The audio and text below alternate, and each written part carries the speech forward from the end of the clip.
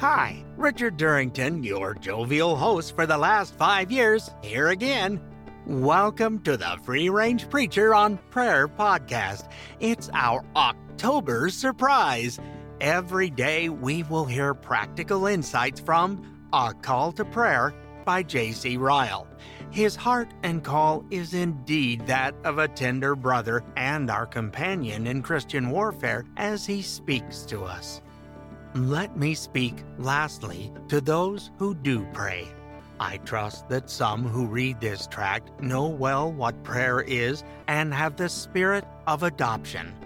To all such, I offer a few words of brotherly counsel and exhortation. And suffer me then, as a companion in the Christian warfare, to offer you a few words of exhortation. One thing, at least we all feel, we must pray. We cannot give it up. We must go on.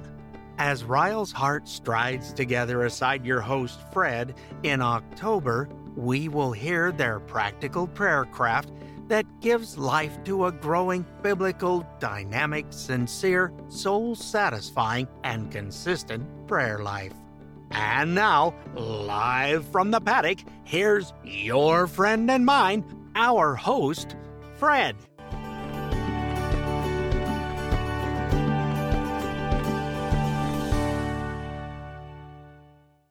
Welcome to the Free Range Preacher on Prayer podcast.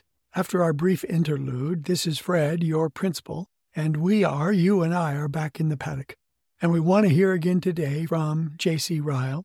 You're probably saying, whew, after yesterday's episode, but we are back to Ryle today.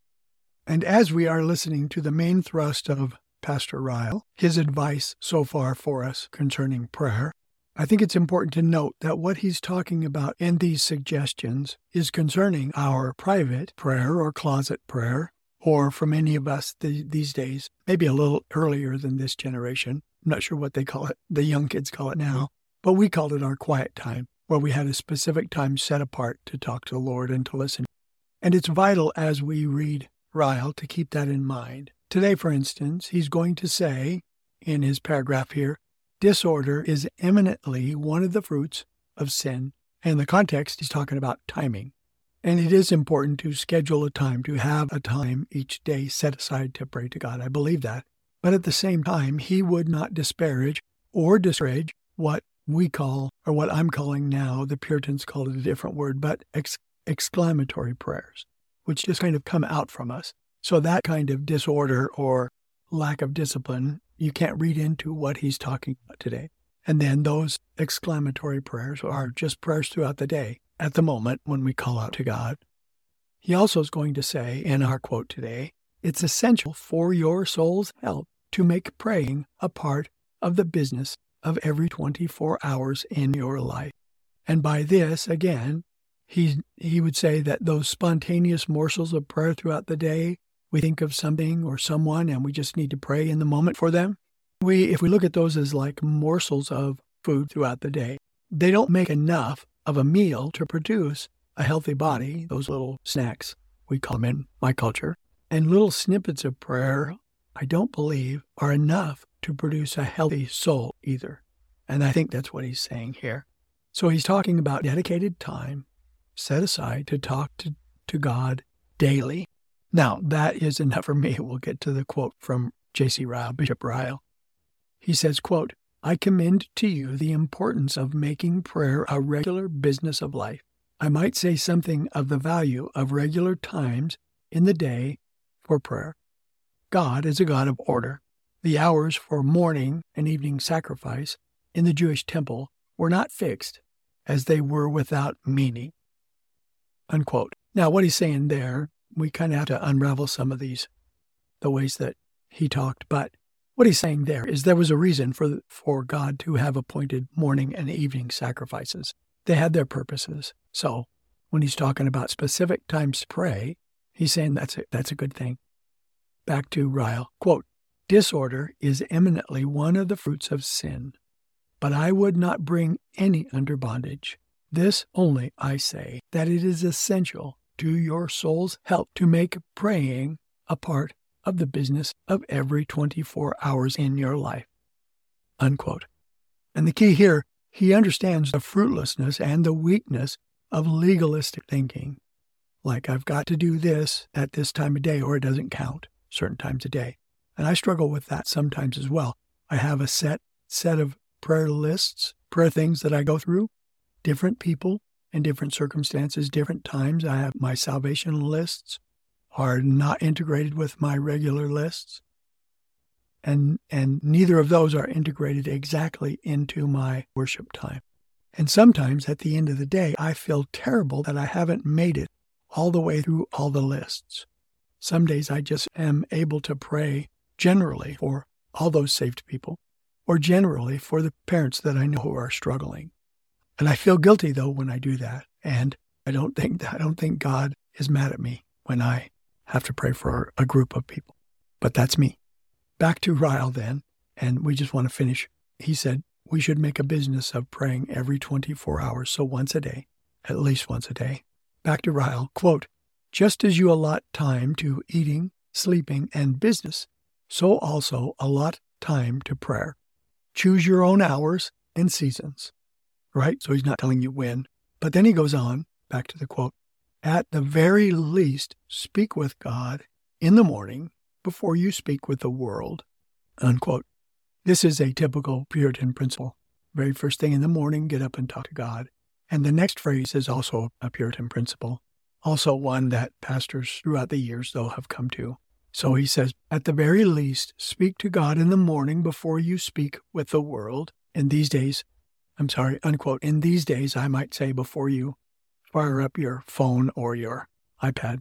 Speak with God in the morning before you speak with the world, and speak with God at night after you have done with the world. But settle it in your minds that prayer is one of the great things of every day. Do not drive it into a corner.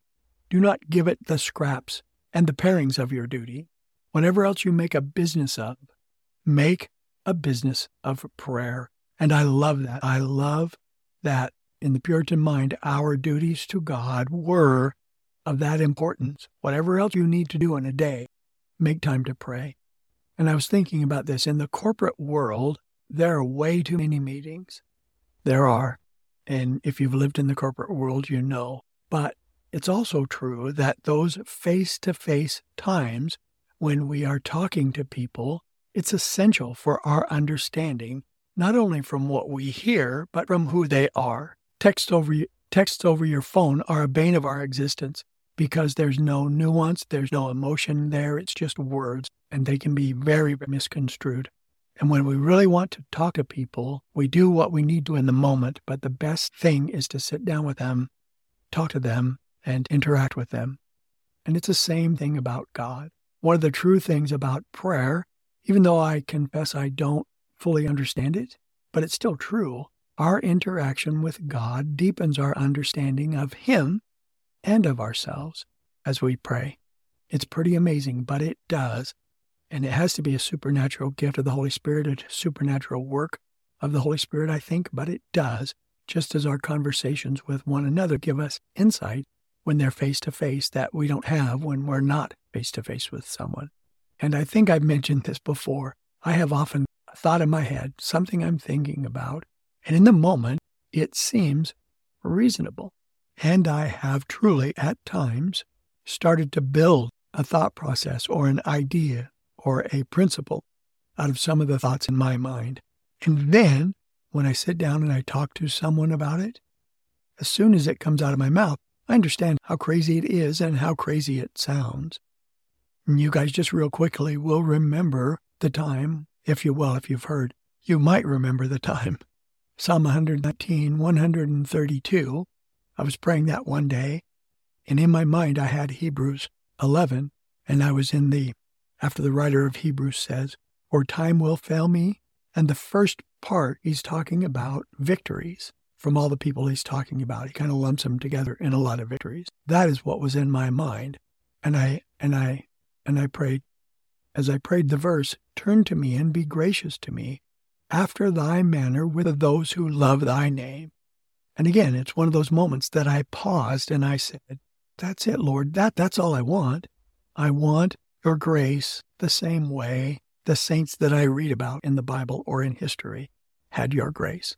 And I was pretty excited about that for about 2 seconds. And then I thought of those people that I loved and that loved his name. Ezekiel, the hardships he had. David, the hardships he had. Paul, the hardships he had. Peter, the Apostle John. And so I said, okay, I didn't back off from the prayer, but it gave me a different perspective, right? Because if we want those gracious actions of God like his saints in the Bible and his saints in history, that doesn't mean we never have any trouble. That means we have trouble. And to have victory, you have to have a struggle. But that's one of those things in my mind. I thought, oh, that's all I want. And then after I thought about their hardships, I thought, do I really want those? Which of course I do. I just wasn't thinking of them when I prayed that. And when we join our prayers with Scripture, we actually, just like that to me, was a part of a two-way conversation. I said this to God, and then he said, again, probably by the prompting of the Holy Spirit, I'm not quick enough to think of those things, but the Holy Spirit said, really? This is what happened to David and Ezekiel. And again, it didn't change my prayer. It just gave me the perspective that it's not going to be all wonderful things, even in God's grace, because that's the way he works with his people. So when we join our prayers with Scripture, we often experience a two-way conversation, which also helps our understanding of ourselves and God. And even, for me, even short prayers in the morning and at bedtime, it can set our hearts aright for the beginning of the day, and then it can help us put away the anxieties that we have gathered all throughout the day. But just like our light snacking all day long, it can't take the place of at least one healthy meal to replenish our bodies. Thinking about some of the earlier lessons, I remembered just a couple of days ago, in the early days of my Christian life, one of my goals was to pray 3 minutes a day, every day for 3 minutes. And it was a work for me to pray for 3 minutes a day. Today, at the present time, I can barely say hello to God in 3 minutes, but I tend to be wordy, as you know anyway. And I could do that, but I don't want to. I want to savor my time with Jesus, with the Father, Son, and Holy Ghost in prayer. And think about this. Who's the most crucial person in your life? When you think about them, are the short periods of time that you spend with them enough for you? Probably not, and probably not them either. Whenever and wherever, however you are starting or getting back to or growing your prayer life, I would, with Ryle, encourage that you make it a habit and do everything that motivates you to keep that discipline of prayer, whatever it is. Set a time, certain times a day, try to meet those things. When I was in the workforce, every lunch and every break was spent in prayer. Sometimes 4:30 in the morning, I would get up, go to work, pray outside of work until it was time to go to work. Whatever you need to do to make that habit, to make that your business of the day, is a time of prayer. And we've talked about this, and we will again in some of the lessons to come. But after a time, it won't be a discipline. My prayer time is not a discipline. It's the highlight of my day.